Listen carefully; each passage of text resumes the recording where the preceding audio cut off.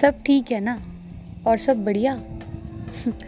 ये दो स्टेटमेंट सुन सुन के ना फ़ोन पे ऐसा लगता है कि यार क्या लोग चाह क्या रहे हैं आखिर। मतलब किसी को भी फ़ोन करो या कोई किसी को फ़ोन करता है तो जस्ट हाँ सब बढ़िया, हाँ सब बढ़िया, जबकि कुछ बढ़िया नहीं है। जस्ट चेंज योर स्टेटमेंट यार, just change your statements. Pandemic में हम लोग जी रहे हैं, लोगों से आप पूछो क्या आपके घर में सब खुश हैं, किसी की तबीयत तो नहीं ख़राब है, सब ठीक है। मतलब क्या कुछ ठीक नहीं है किसी की लाइफ में।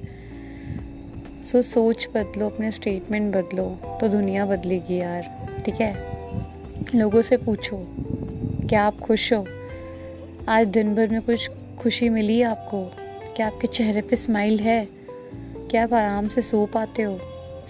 ठीक है।